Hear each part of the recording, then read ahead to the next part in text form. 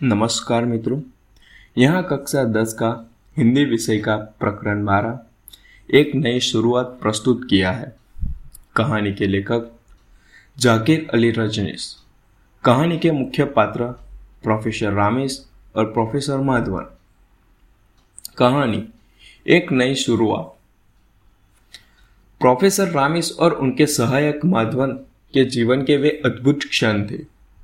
उनके जीवन में आज वह होने वाला था जो अद्भुत ही नहीं, असंभव भी था। मानवता के इतिहास में आज पहली बार मानव प्रक्षेपण यंत्र का परीक्षण संपन्न होने जा रहा था। 2 अति शक्तिशाली कंप्यूटरों और द्रव्य विश्लेषण यंत्रों द्वारा निर्मित वह मानव प्रक्षेपण यंत्र 2 खंडों में विभक्त था। यंत्र का एक भाग प्रोफेसर की प्रयोगशाला में तथा दूसरा भाग वहां से 500 मीटर दूर स्थित माधवन के घर में स्थापित किया गया था। प्रोफेसर रामेश ने कंप्यूटर पर अंतिम कमांड देने के बाद गर्व से स्क्रीन की ओर देखा। उनका चेहरा एक विशेष प्रकार की आभा से दमक रहा था।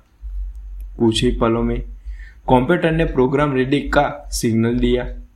प्रोफेसर रामेश ने अपने सहयोगी माधवन को फोन पर अलर्ट किया और धड़कते दिल के साथ कंप्यूटर चलित चैम्बर में प्रविष्ट हो गए और अगले ही क्षण मानव प्रक्षेपण यंत्र अपनी जटिल प्रक्रिया को संपादित करने में व्यस्त हो गया। दूसरे छोर पर बैठा हुआ माधवन दम साधे कंप्यूटर स्क्रीन पर आंखें गड़ाए हुआ था। प्रोफेसर का शरीर अपने मूल तत्वों में विभक्त होना प्रारंभ हो गया था। बस अब कुछ ही क्षणों की बात थी, लेकिन इस समय माधवन को एक एक क्षण एक एक साल के बराबर लग रहा था और इसी अंतराल के बीच सहसा उसके दिमाग में वह घटना कांध गई जब वह प्रोफेसर रामेश से पहली बार मिला था। वह ऐसा ही एक गर्म दिन था जहां वह प्रोफेसर रामेश के जिगरी दोस्त आनंद मेहता का सिफारिश पत्र लेकर पहली बार उनके लैब में पहुंचा। उस समय वे अपने कंप्यूटर पर झुके हुए थे। माधवन का परिचय जानने के बाद प्रोफेसर रामेश ने सहर्ष उसे अपने साथ काम करने की अनुमति प्रदान कर दी। माधवन ने एक नज़र प्रोफेसर के कंप्यूटर पर डाली, पर जब उसे कुछ समझ में ही नहीं आया तो उसने पूछ ही लिया, सर, आनंद सर ने बताया था कि आप किसी विशिष्ट प्रोजेक्ट पर काम कर रहे हैं। प्रोफेसर रामेश ने माधवन के चेहरे की ओर देखा, जैसे वे यकीन कर लेना चाहते हो कि माधवन से अपने प्रोजेक्ट की बात शेयर की जा सकती है अथवा नहीं। हालांकि माधवन के साथ आनंद की संतुष्टि थी, लेकिन फिर भी उन्होंने माधवन की आंखों में झांककर उसे परख लेना उचित समझा। उन्होंने एक लंबी सांस ली और फिर अपने ड्रीम प्रोजेक्ट मानव प्रक्षेपण यंत्र के बारे में माधवन को बताने लगे। प्रोफेसर की बात सुनकर माधवन का मुंह आश्चर्य से खुला का खुला ही रह गया। आखिर जब उससे रहा नहीं गया तो वह पूछ ही बैठा, सर, क्या वास्तव में ऐसा संभव है? प्रोफेसर रामेश ने माधवन की ओर ऐसा देखा जैसे 10 साल का बच्चा हो। वो बोले, क्यों नहीं भेजा जा सकता? कहते हुए प्रोफेसर रामेश एक क्षण के लिए रुके, पर माधवन की ओर से कोई प्रतिक्रिया व्यक्त न होने पर वे रुके नहीं। उन्होंने अपनी बात आगे बढ़ाई, अरे भाई, ये तो तुमने 5वीं क्लास में ही पढ़ा होगा कि प्रत्येक वस्तु एक विशिष्ट प्रकार के अणुओं से मिलकर बनती है। अणु परमाणु से मिलकर बनते हैं और किसी भी परमाणु को आकार मिलता है उसके अपने भीतर मौजूदा इलेक्ट्रॉन, प्रोटॉन, न्यूट्रॉन के कारण। हाँ, ये तो बहुत सामान्य सी बातें हैं। माधवन ने उनके बात का समर्थन किया। यदि हमें किसी वस्तु की संरचना को समझना हो तो हम क्या करेंगे? हम उस वस्तु के अणुओं, परमाणुओं का अध्ययन करेंगे। प्रोफेसर ने बातों का सिलसिला आगे बढ़ाया। यह ठीक वैसा ही है जैसे किसी मशीन के अंदर के कल पुर्जों की बनावट और उनके कार्य करने की विधि। माधवन मूर्तिवत प्रोफेसर रामेश की बात सुन रहा था। प्रोफेसर का वक्तव्य जारी था, यह तो रही बनावट की बात। अब आती है किसी वस्तु को तरंग के माध्यम में कहीं भेजने की बात। तुम्हें तो मालूम ही है कि ऊर्जा कभी नष्ट नहीं होती। हाँ, इसका स्वरूप परिवर्तित किया जा सकता है, जैसे विद्युत ऊर्जा को यांत्रिक ऊर्जा में, आणविक ऊर्जा को विद्युत ऊर्जा में। अब हम आणविक ऊर्जा को उदाहरण के स्वरूप में लेते हैं।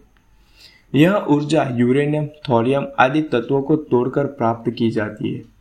इस काम के लिए परमाणु रिएक्टर काम में लाए जा सकते हैं।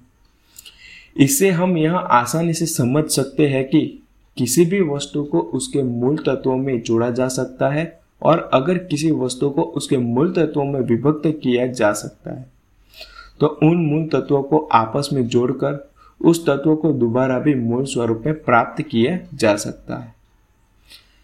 हाँ, यह तो माधव ने अपनी बात का समर्थन किया। प्रोफेसर रामिस ने अपनी बात को आगे बढ़ाई और तुम्हें यह भी मालूम है कि हमारा शरीर भी विभिन्न प्रकार से तत्वों से मिलकर बना है। हालांकि किसी वस्तु और जीवित प्राणी की संरचना में काफी अंतर होता है, लेकिन जो बातें किसी वस्तु के बारे में लागू होती है वही बातें जीवित प्राणियों के बारे में भी लागू होती। अर्थात हम यह कह सकते हैं कि किसी प्रकार किसी वस्तु को उसके मूल तत्वों में विभक्त और वापस उन तत्वों में जोड़कर उसे मूल स्वरूप में पाया जा सकता है। उसी प्रकार जीवित प्राणी के साथ भी यह प्रक्रिया अपनाई जा सकती है, लेकिन यह दूसरी प्रक्रिया पहले के मुकाबले काफी जटिल और श्रम साध्य होगी। ऐसा कहते ही प्रोफेसर रामिस ने एक लंबी सांस ली। प्रोफेसर की बात सुनकर माधवन सम्मोहित की अवस्था में आ गया। एक क्षण के लिए वह कुछ सोच ही नहीं पाया कि प्रोफेसर के इस लेक्चर को सुनने के बाद वह प्रसन्न व्यक्त करे अथवा शंका। लेकिन अगले ही क्षण उसके दिमाग में एक सवाल कौंधा और वह बोले बिना रह न सका। सर, माना कि यह सारी प्रक्रिया संभव है, पर इससे यह कैसे सिद्ध होगा कि हम किसी भी व्यक्ति को बिना किसी साधन के दूसरी जगह भेज सकते हैं। माधवन की बात सुनकर प्रोफेसर के चेहरे पर हल्की मुस्कान दौड़ गई। वे बोले, मैंने कब कहा कि बिना किसी साधन के हम किसी को किसी स्थान से दूसरे स्थान पर भेज सकते हैं।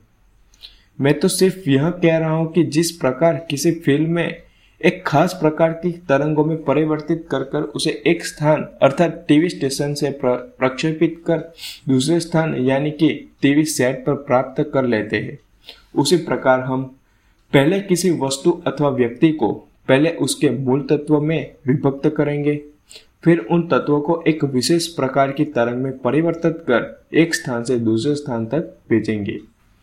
जहां पर इन तरंगों को ग्रहण किया जाएगा वहां तरंगों वापस में मूल तत्वों में परिवर्तित करके उसके मूल स्वरूप में पुनः बदल दिए जाएंगे।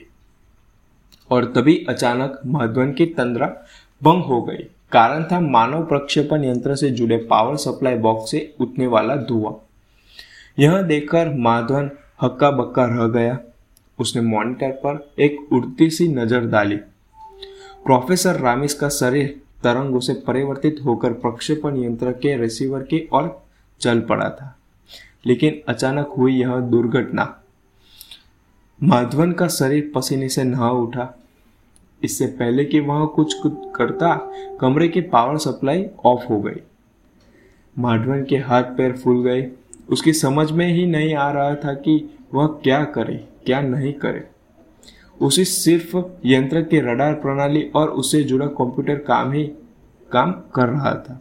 प्रक्षेपण यंत्र का नियंत्रण कक्ष फेल हो जाने के कारण प्रोफेसर रामिस का तरंग रूप में परिवर्तित शरीर प्रक्षेपण यंत्र के रिसीविंग प्रणाली के नियंत्रण से बाहर जा चुका था। लेकिन सुकून की बात यह है कि तरंगों में परिवर्तित प्रोफेसर के शरीर की स्थिति कंप्यूटर पर प्रदर्शित हो रही थी।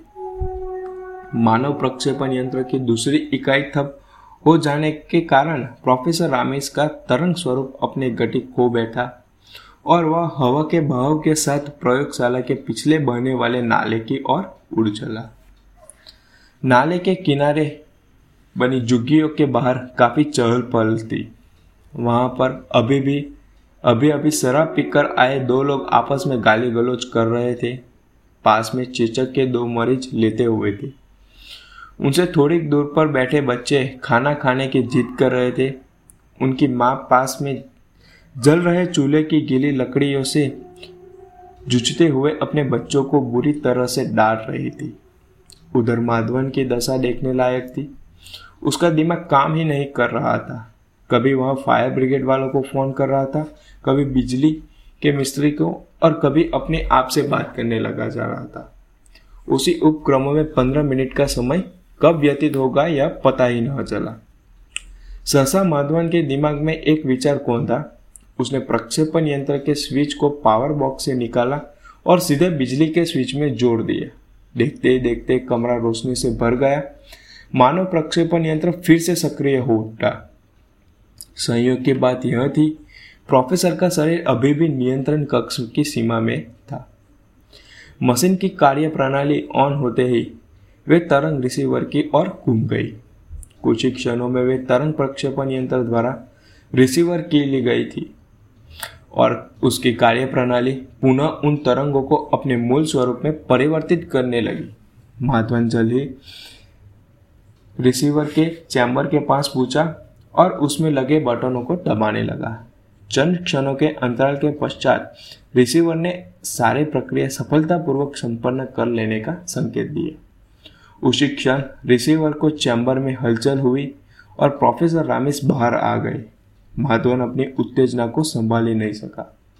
वह लपक कर प्रोफेसर के पास पहुंचा और उन्हें अपनी बाहों में भींच लिया, लेकिन अगले ही क्षण प्रोफेसर का उचित शरीर माधवन की बाहों में था।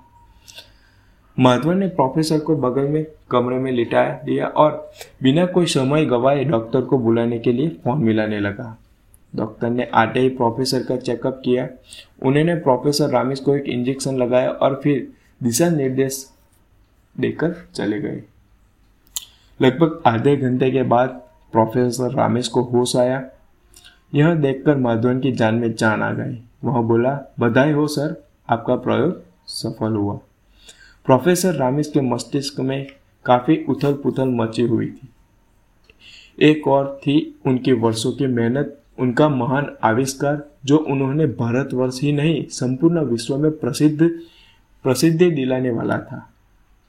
दूसरी ओर था उनका कुछ क्षणों का वह अनुभव जिससे वे भी थोड़ी देर से पहले ही दो चार हुए थे। नाले से संदर्भ मारते पानी के किनारे बज बजाती हुई मानवीयता ने उन्हें हिलाकर रख दिया था। उन्हें अपना संपूर्ण व्यक्तित्व ही खोखला नजर आने लगा था। और ठीक उसी क्षण माधवन की बात उनके कानों तक पहुंची। उन्होंने रमेश की बात बीच में ही काट दी। प्रयोग? कैसा प्रयोग? अभी तो मुझे अपना काम शुरू करना है। इस देश के लाखों नागरिकों को कुपोषण से बचाना है। उनके जीवन की न्यूनतम सुविधाओं उपलब्ध करवानी है। यह बहुत बड़ा काम है और अभी तो इसकी शुरुआत होनी भी शेष है। ऐसा कहते ही प्रोफेसर रामिस खड़े हुए और अपने कमरे से बाहर निकल गए। माधवन हैरान परेशान उनके पीछे भागा। वह यह समझ भी कैसे सकता है कि किसी दुर्घटना के दौरान प्रोफेसर रामिस पर क्या बीती और किन हालत में वे इतना बड़ा फैसला लेने में सक्षम हुए थे। आभार।